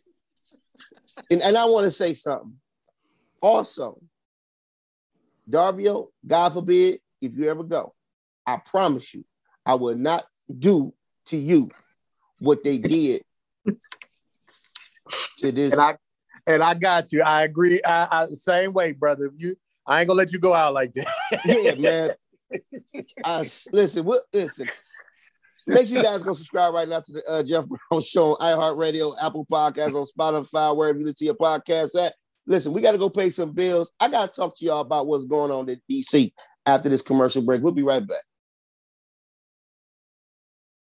These days, it seems like everybody's talking, but no one is actually listening to the things they're saying. Critical thinking isn't dead, but it's definitely low on oxygen. Join me, Kira Davis, on Just Listen to Yourself every week as we reason through issues big and small, critique our own ideas, and learn to draw our talking points all the way out to their logical conclusions. Subscribe to Just Listen to Yourself with Kira Davis, an FCB radio podcast on Apple, on Spotify, iHeart, or wherever you get your podcasts. This is the Jeff Brown Show. And we're back. Hey, y'all also want to make sure you guys tune in next Tuesday, the 12th. Myself, along with Coco Brown, actress and comedian, is launching our new IG Live show called WTF, What the F You Say. So we're going to be talking about everything. So, Darby, you got to get on there. Come holler at us on IG as well. It's going to be dope. We're going to have some celebrity friends come on, some guests come on. Even you're going to be, if you are tuned in, we're going to bring you on. We're going to have a good time talking about everything. No holds bar. Nothing's off limits. So make sure you guys go follow my page at Official Jeff Brown Show page right now on IG, or go follow Coco Brown at Coco Brown Funny Mama. One funny mama. One funny mama. Say it again, Darvio. Coco Brown, One Funny Mama. Yeah, go follow her right now on IG. And matter of fact, make sure you guys go follow all of the FCB network right now. My man Kingpin, drop your IG handle, bro. You can follow me at D the Kingpin. That's DTHEKINGPIN. That's Instagram, Twitter, everywhere. That's right. There you have it, man. So listen. I told y'all as we ended the last segment, our last talk segment, about some troubling things that are going on with dead people in DC. Lord have mercy. I remember when a person died, we just recently had at my church, Darvio, Mother Watkins, shout out to the Watkins family. She was the widow of Bishop Watkins, who my spiritual father, Bishop J. Delano Ellis, succeeded. Oh, wow. When he passed, his wife stayed with the church. She actually outlived both her husband and Bishop Ellis. She died last week. So big shout out to the Watkins family and that matriarch there. But when you talk about death or somebody dies, okay, you normally take a somber approach because some people psychologically cannot handle a dead body, someone just laying there in a casket, right? Some people are not comfortable talking about death because death is unknown. Now, as far as those that are saved and born again, have Christ in their heart, their faith is the belief that there's life after this, eternal, and an eternal place for them with the Lord, right? And I'm not here to preach, but I'm just really here to give a somber introduction when we talk about death, because I normally don't talk about this, but I gotta talk about it because it seems like Urban Nights is taking the somberness out of death. When somebody dies, it brings families together, families that's been broken up, divided, people that haven't talked in 20, 30 years, they start talking again. Death makes you reflect on your own personal life. Do you have your business in order? Well, not this group of people. In Washington, D.C., a young rapper passed. His name was, Darby? They called him, hold on, I got the article right. Gunu. Yep. Gunu. Uh-huh. God rest his soul. But Gunu was on display like no other at the club. So all he needed was some 1800 and a bottle of water. Oh, and my he goodness. Definitely needed the water. Right. So let me read this real quick for people who don't know.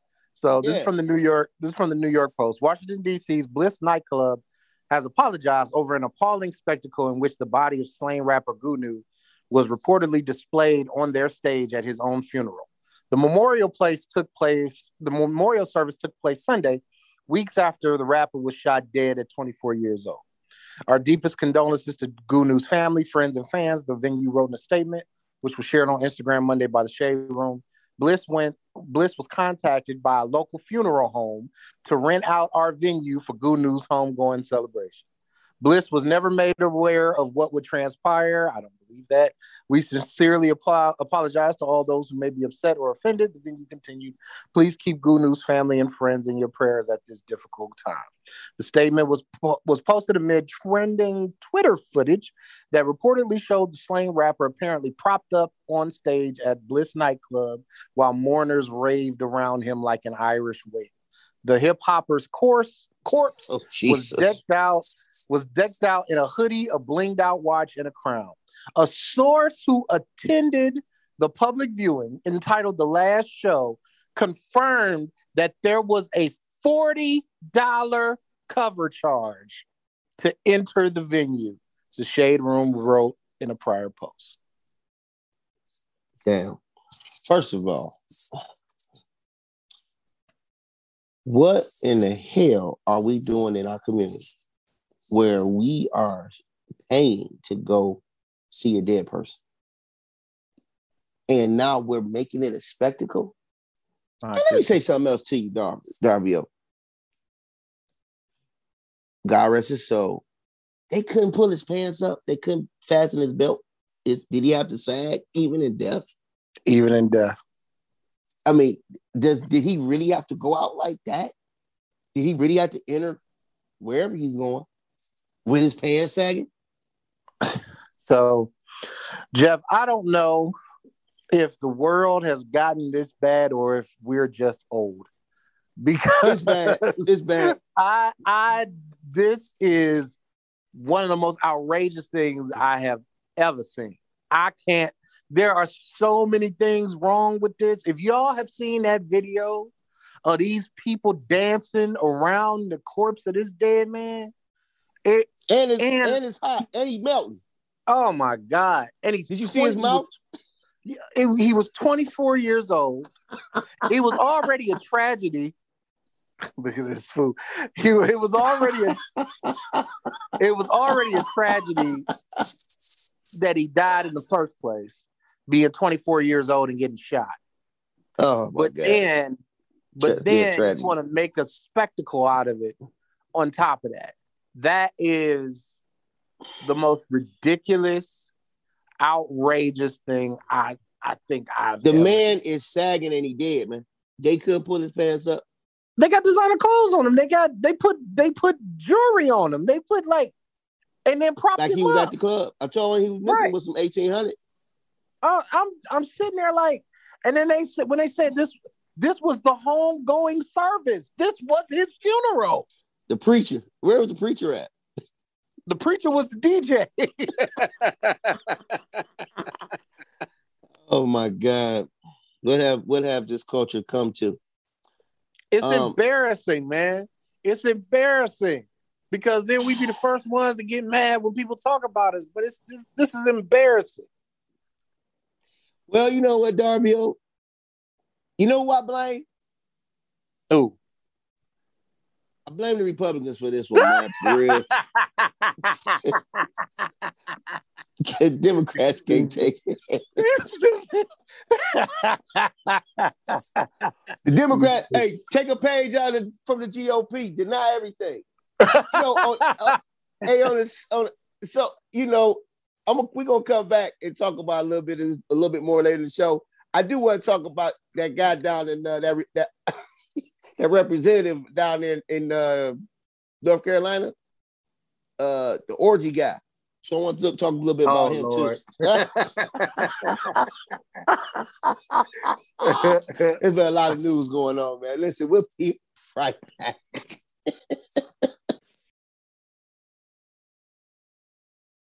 Have you ever wondered what really goes on behind the scenes in the entertainment industry?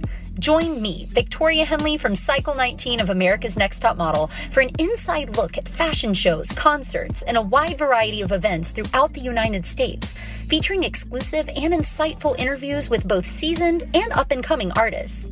Listen in and subscribe to Backstage Pass with Victoria, an FCB radio podcast on Apple, Spotify, iHeart, or wherever you get your podcasts. This is the Jeff Brown Show. What's going on? And we're back. Oh my God, what a day of hot topics. So I just want to say again, Darvio, I would never let you go out like that, man. We will give you an honorable service. Make sure you're cool. Thank you. You will have on suits, on a suit, and whatever your favorite shoes are. And the suit pants won't be sagging. And I would not let you. If you go out before me, I would not let you go out like that either. Yeah, man. That's crazy, man. Listen. I got a question for you though, Jeff, that I saw on Instagram. I'm just curious. There was a question that was asked in one of these one of those meme videos. If somebody came to you and said, I'll give you $10 million to snitch on your family, would you do it? Ooh, 10 million. 10 million. Cash money. Yeah, I would do it.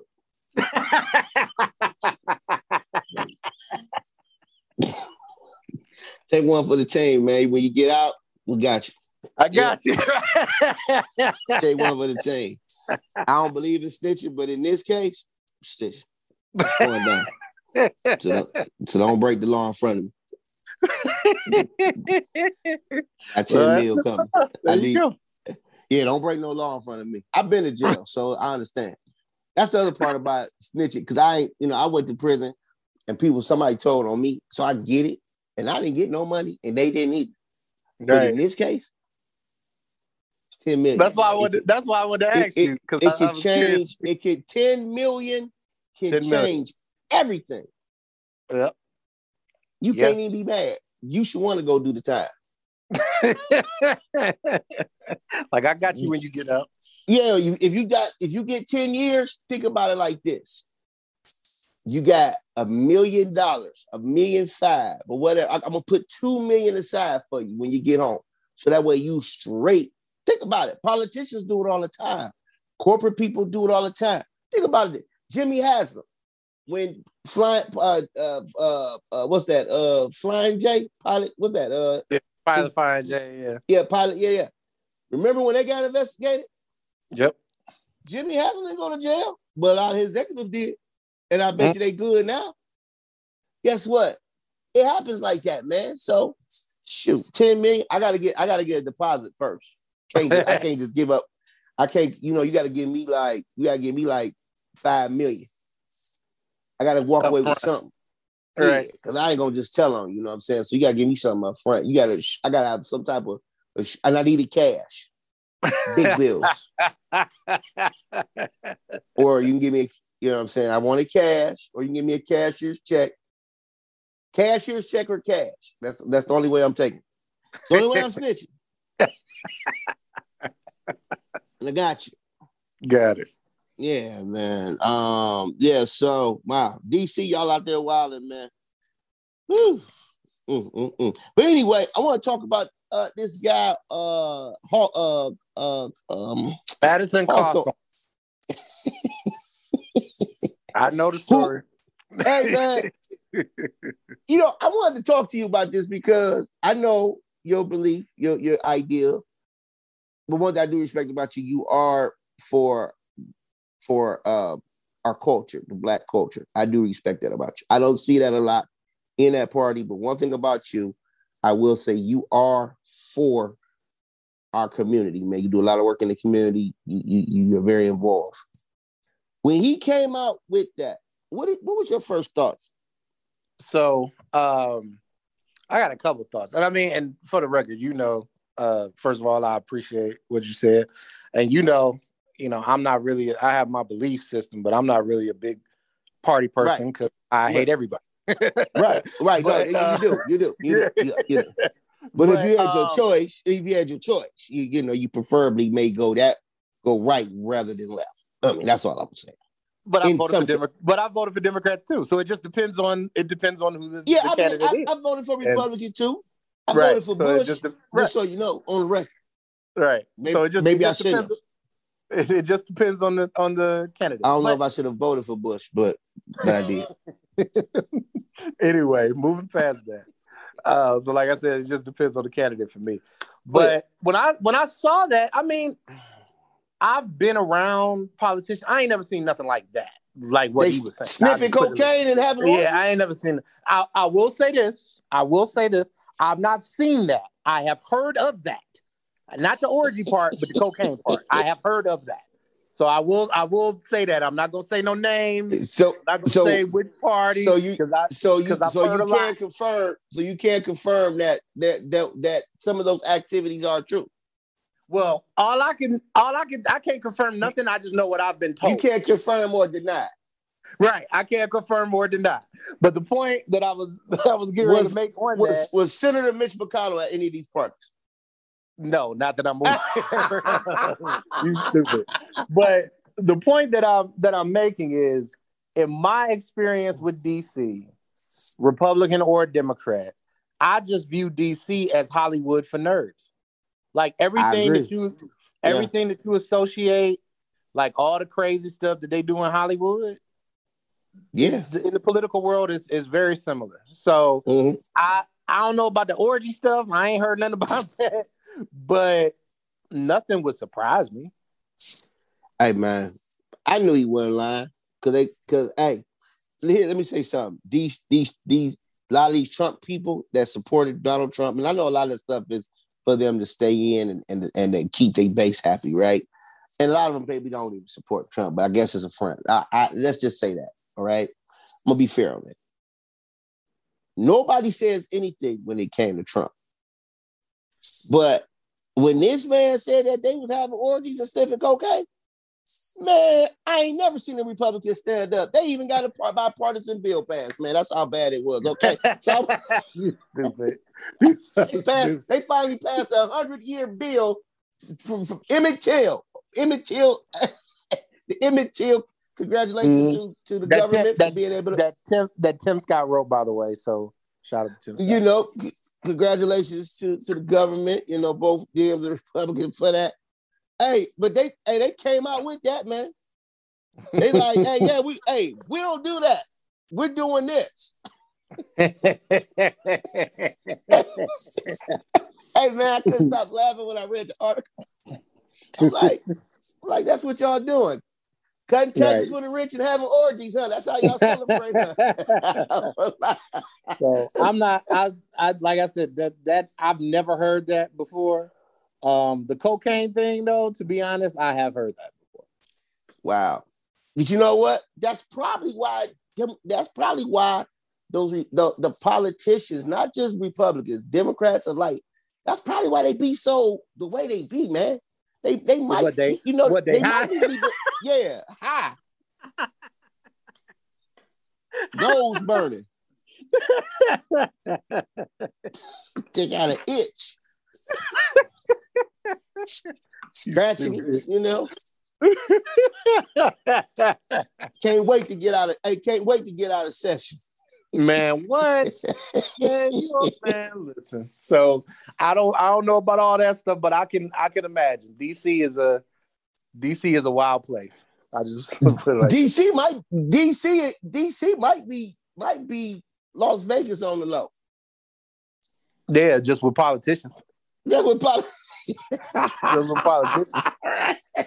I mean, think about it for real. Like, if you ever notice, like the cities that the RNC and the DNC go to, you ever notice how a lot of the news reports and how a lot of the police are like they getting ready for an uptick in prostitution when those events come to their city? Who's paying for prostitutes? Right, you heard it here first.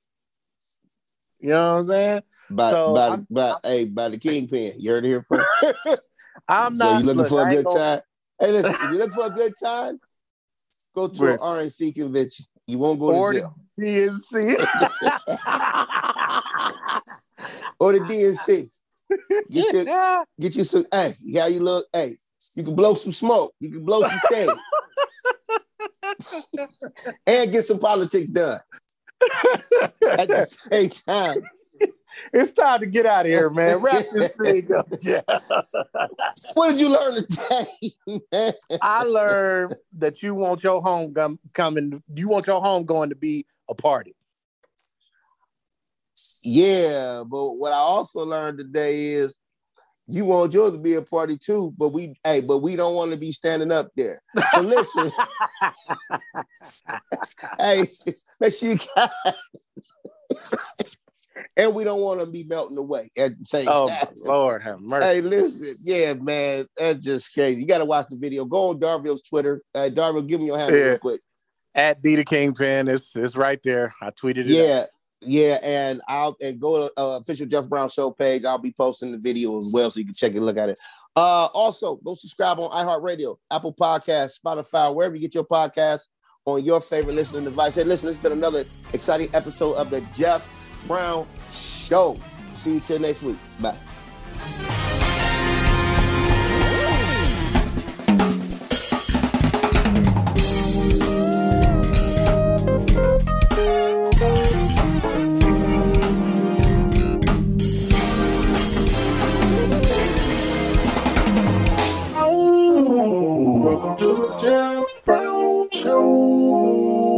The FCB Radio Network. First class broadcasting worldwide.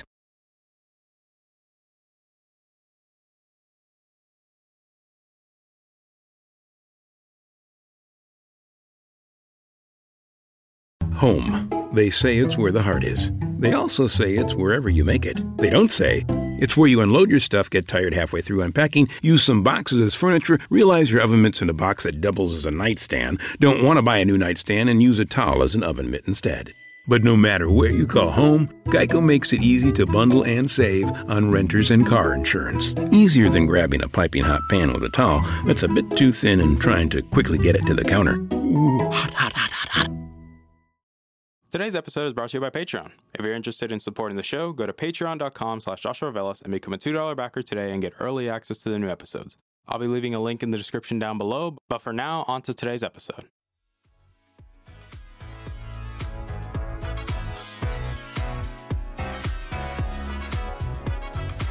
You're listening to the Augmented Experience podcast. I'm your host, as usual, Joshua Velas.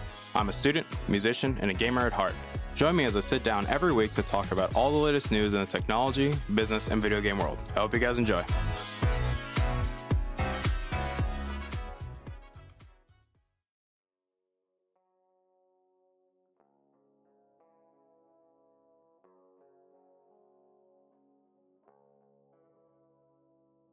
All right, everybody, welcome back to the show. My name is Joshua Velas. I am your host as usual, and obviously, welcome back to the show. Today's episode 213 of the show, and before we get started, we're going to do a house cleaner quick around here because it only makes sense that we do it, so let's just get on with the house cleaning.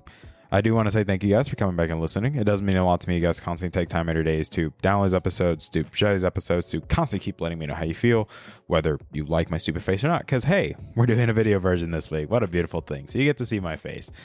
As you guys can clearly tell, I am growing out my beard even more now, and I don't know, let me know what you guys think in the comments down below. Do you guys like the beard? Do you think it fits me a little bit better? Do you think it suits a little bit more of a mature look, especially because I'm getting older? I'm crying on the inside that I'm getting older, but that is how the cookie crumbles, my friends. I know it kind of sounds stupid. I know I'm barely just 22, and it's just, man, I'm barely 22, and I already feel like I'm 40. But yeah, but we'll deal with that another time. But thank you guys so much for your time. I really appreciate you guys constantly keep coming back, and you keep downloading these episodes, you keep sharing them, you constantly keep voting on the topics, you guys keep choosing the topics, since I open it up to you guys to choose what I can talk about. Also, thank you to the Patreon backers as well for supporting the show. You guys are greatly appreciated. I love you guys all to death. But today, my dear listeners and viewers, if you're listening to this on Spotify, Apple Podcasts, where we like to listen to your podcast, or you're joining us on the YouTube version of the show, where you get to see my lovely, beautiful face, even though probably some of you want to punch me in said face. But what are we talking about today? I think it's kind of interesting because, well, I think this sucker might give it away a little bit what we might be talking about today. And no, before somebody says, holy crap, did you get a PS5? No, I did not get a PS5. I just have a PS5 controller just to play on my PC because my hand issues are slightly getting worse. And this controller just makes it a little bit easier on my hands. But we're essentially talking about the PlayStation, but not the console, more of the software and the services, or the services side of the PlayStation, which we're essentially talking about the new PS Plus tiers. And to me, this has been a very interesting topic. It has sparked tons of debate ever since it was announced, the new tiers, whether it be the pricing scheme, whether it be some specific things mentioned in said tiers about what they offer, what they don't offer. And we're going to talk about those things a little bit because I feel like it's a very important conversation, especially when it comes to the idea of handling the PS3 era. And this has always been a very controversial topic when it comes to how Sony has handled the PS3, when it comes to, legacy of the PS3, the backwards compatibility or the lack of backwards compatibility with the PS3 era. And it only makes sense that this conversation pops up again the second we get a PlayStation Plus refresh and, well, the PS3 is mentioned in those tiers. But let's talk about the tiers real quick. Let's break them down, price scheme, et cetera, et cetera. So the new PS Plus tiers is broken down into 3 new tiers. And the thing that we should keep in mind with all of this, I don't necessarily consider the new tiers a competitor to Game Pass. I think the target audience that they're trying to reach is different, especially with the different value propositions that come with each thing. Game Pass has its own value proposition, while the new PS Plus tiers has their own value propositions. When we talk about the new tiers, we have to acknowledge what each tier represents. We have the Essential tier, which is essentially just your normal PS Plus, your normal just PS Plus tier. That's all it really is, just $60 a year. You can pay the monthly fee. Overall, people are going to say go for the yearly, and that just has your usual, standard benefits that usually come with PS Plus. Then we bump up to Extra, and this is where we start to see some very interesting things where they start to include games that can be downloaded and cloud streamed. We're going to have to keep those words in mind, so keep them in mind. Both PS4 and PS5 games. So essentially that gets added to the tier. And with the PS, bump up from the Essential, so the PS Plus Essential is the basic for $60 a year. The Extra is $100 a year, and then we bump up to the Premium tier, where essentially you get the same benefits of the Extra tier, just with more stuff. And the main stuff that's included is interesting, to say the least. Essentially what they add is native downloads and cloud streamings of PS1, PS2, and PSP games. But they also mentioned that PS3 is included only through cloud streaming, and that would end up running you about $120 a year yearly. For me, I get that the debate of the PS3 and how Sony has handled it, how Sony has treated the PS3 era, let's be real, can be argued pretty piss poor if we're just being objectively honest here. It's not that they want to forget about it. That's not what they're doing. The problem is the architecture of the PS3 has caused many issues, and it's been well documented. It's like I've seen so many conversations that I've seen debates saying that, well, they're having a hard time doing it. It's not realistic or feasible that they can get an emulation running of a PS3 emulation running on a PS5. There's people that have made clear debates that it's easily possible for Sony to make an emulation of the PS3 running on the PS5. The problem is they just don't want to do it, and they feel that cloud streaming is the better option. And for me, I do agree with the debate that it is possible to do it. I just don't think Sony's putting in the effort to do it. I think they just... I wouldn't say it's not that they don't care. I'm not going to say that. I just don't think they see the value in doing it. They probably see more value in doing the cloud streaming. It's just easier, simpler, just running it through data centers. The problem that people have with the PS3 cloud streaming, as we've seen with PS Now, because that's essentially what this new PS Plus subscription is doing, is merging PS Plus with PS Now, is we're essentially getting the same cloud streaming that's already on PS Now. Well, now. And the problem with the cloud streaming is that it has really bad latency. The visual quality is just absolutely terrible. And this is why people have been clamoring for Sony to do proper emulation, especially given the hardware of the PS5. They don't see why it's impossible, or Sony just isn't trying when they have a very capable console of running these things, that you could emulate it, especially because people have made the joke that, like, my brother in Christ, you made the damn system. What do you mean you can't emulate it? Which I think it's always been a very interesting debate. The fact that, we've seen this with Nintendo, where people have joked with Nintendo, like, bro, how is it possible that the company that made the game, that made the console that game was played on, can't even do an emulator right? And homies that have no affiliation, no access to the source code, did a much better job at emulating than Nintendo themselves when it came to dealing with, like, say, the Ocarina of Time and some other N64 games. Because Nintendo, again, is kind of in the same boat as Sony, where emulation, they kind of hate it and they kind of don't want to deal with it. I do at least respect Microsoft in that sense of putting an emphasis on backwards compatibility. Obviously, yes, we have to acknowledge that backwards compatibility is not necessarily a big feature now going forward, that there won't be more games added to it due to licensing agreements and things like that. It just causes some legal issues, if we're just being honest here. Now, for me, I think the pricing is fair. I think the better value, as many people have probably stated, is the extra tier is the most realistic and I think better value of the two. I think premium, the fact that we don't have any information regarding what PS1 games, what PS2 games, what PSP games, what PS3 games, even though the PS3 games, people are assuming that whatever's on PS Now is just the same ones we're going to get. And at the same time, we also think about, like, which PS1, PS2, PSP games are going to be downloadable, which games are going to be only cloud streamed. Because to me, it kind of screams a little bit of a red flag, the fact that we don't know what games, because the service doesn't come out until starting in June when it gets rolled out, say, in Asia, then the United States, and then other countries. To me, I get it. It made sense that Sony was going to do something like this. Like, it's been rumored for a while now that Sony was going to do a refresh because they want a competitor to Game Pass. It just makes logical sense given how Game Pass has been successful, how the numbers are growing, how, it's becoming the best value in gaming, if you want to say that. I know it's a cheesy tagline, but they have a point when they say it. They're not just saying it just to say it. They're saying it because it actually is one of the better values in gaming. The fact that you get access to Microsoft's first-party games day one on a service without having to buy them. So that means you can try them out. And if you like them, hey, you probably want to go out and buy it if you actually tried it out for a month. And, you pay a monthly fee. You get to try them out. And you get access to them day one. So you don't have to go wait in line to play the game. You could just instantly start downloading it and boom, start playing it right then and there. And if you like it, you're probably going to go buy it physically. I'm just being honest. And if you don't like it, hey, you're just like, hey, I tried this game out, didn't like it. Well, delete, move on.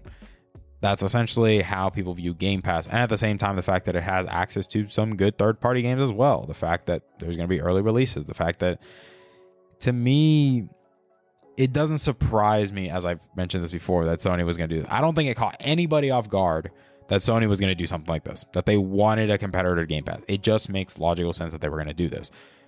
You'd be kind of stupid to say that they weren't going to do this when they had all the reasons in the world to do this. They wanted a piece of that pie because they realized, like, hey, maybe going forward, subscriptions are going to be the way. The future of gaming is subscription based rather than physical sales, because I'm worried about that. Especially, this is the other thing that worries me too, is especially the whole idea of streaming.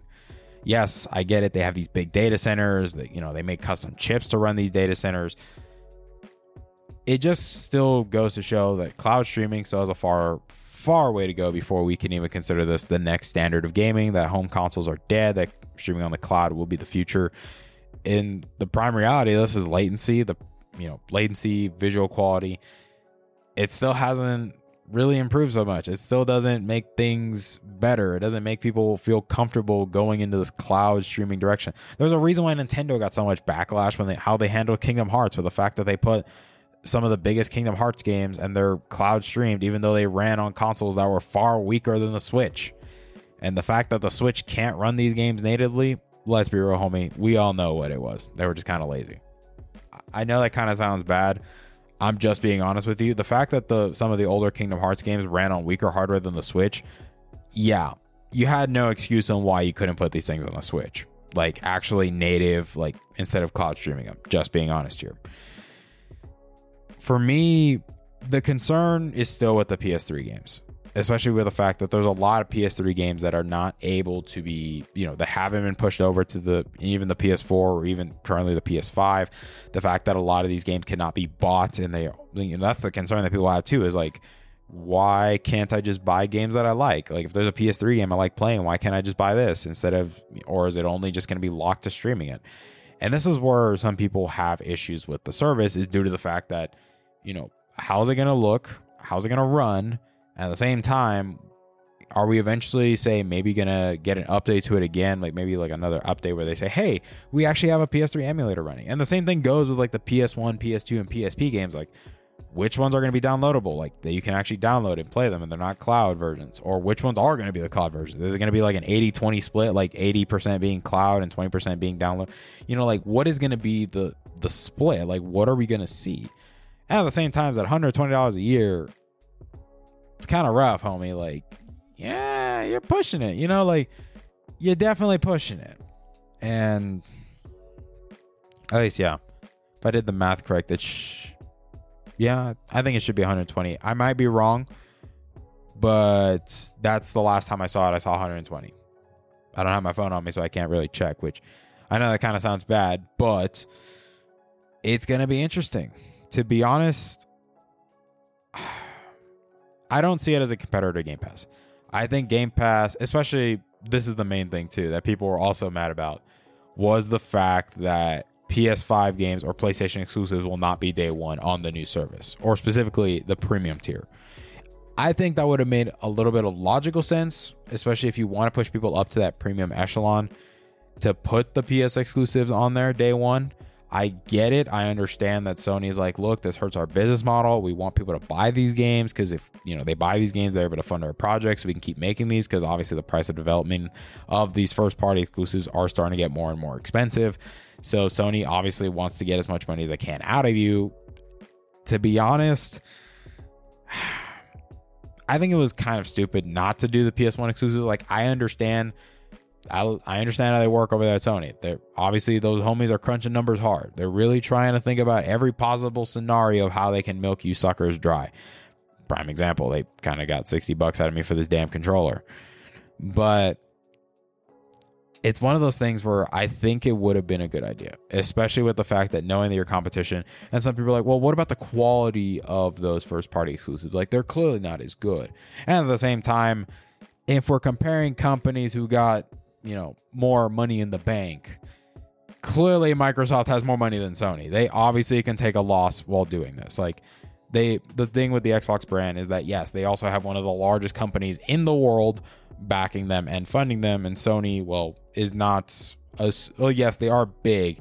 They ain't Microsoft levels of big with how much cash they got, especially the fact that they just bought Activision Blizzard for $70 billion in cash, $80 billion in cash. Like, That wasn't like stocks. No, homies. They gave them straight cash. They gave them fat Benjamins, stacks, racks of Benjamins.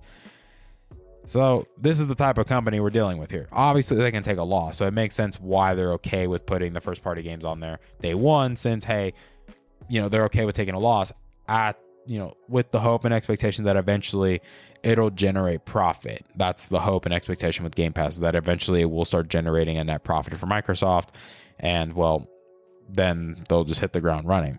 With Sony, they just don't feel comfortable, and they're just not really at that point where it makes logical sense to do that.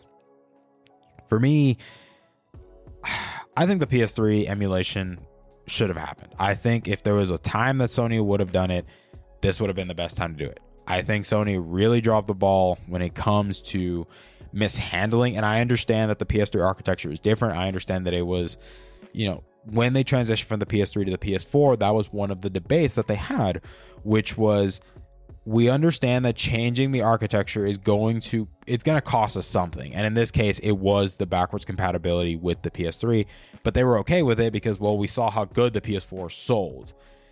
It just sucks that Sony keeps saying that, look, we just can't figure it out. And a lot of people are like, well, what do you mean you can't figure it out? You made the damn thing. What do you mean you can't figure this out? Like, you can't tell me that homies that, just do stuff on their computer on their free time were able to figure this out, but the company that has the source code, made the original console, knows everything about the console, has the blueprint, schematics, everything, can't figure out how to emulate this damn thing? Well, homies in their bedrooms can figure this out? Like, come on, bro. Like, come on, don't give me this crap. Sony knows they can do it, they just don't want to do it. And it sucks because we just have to deal with it. But at the end of the day, I think the new tiers are very interesting. I think it just comes down to seeing what games they put. Like, we really have to see what did they put, because it's easy to say, oh, over 700 games, over 300 partners are partnering with us to put games on this service. Like, okay, that's all fine and dandy. What games did you put? Like, if you put a bunch of trash on there, like, it don't matter how many games you got if most of them are doo-doo-dah cheeks. You get them? Like, it doesn't matter at the end of the day. Like, if these games are trash, bro, they're trash. Like, it don't matter. But I'm interested to see how this turns out. I've said this a little bit too, like it's kind of funny. I have the PS5 controller, so if I ever am able to get my hands on a PS5, the only reason I would be to play Final Fantasy VII Remake. Well, not just part 1, but eventually once part 2 comes out, I still would wait until they make the Masters Collection, which would be like part 1 and 2 together. That would be the one that I'd buy, especially if they put them on one disc. Ooh. You can bet your sweet butt cheeks on buying that. Hell yeah. I'm going to be like, just take my money, bro. Just take my money. And I got another controller now, so, I'll have 2. But at the end of the day, let me know. Do you guys have a PS5? What do you guys think of the new tiers? Do you feel like yay, nay? Like, Sony dropped the ball? Do you think Microsoft is still killing it with Game Pass? Do you think Game Pass is even a good value to begin with? Let me know what you guys think in the comments down below, or just hit me up on my social medias, because you guys seem to do that every time I post an episode, and whether you like them or not, you guys will obviously let me know, because I check my messages. But let me know what you guys think. Thank you guys again for just taking time every day to listen to this episode, to watch this episode. It really just means a lot to me that you guys constantly make time to just let me talk, let me ramble. I wouldn't say ramble, but at least have an insightful conversation about these things, whether it be trends in technology, business, the video game industry, especially the real talks. Like, a lot of you have reached out to me and told me you've felt very encouraged by a lot of the Slice of Life episodes, and with just giving some advice with dealing with certain things that I've been through, just things that people just go through in general on an everyday basis. To be honest, I've been incredibly encouraged and humbled by it. To me, thank you guys so much for that. I really do appreciate it, because I do this not only because I love doing what I'm doing when it comes to doing the show, but at the same time, I love interacting with people. I love being able to help people, to be able to share stories with people, to get to understand people, where they're coming from with their different stories. Because I've always felt that the best way to get to know somebody is when you share stories. That's when you really get to know somebody.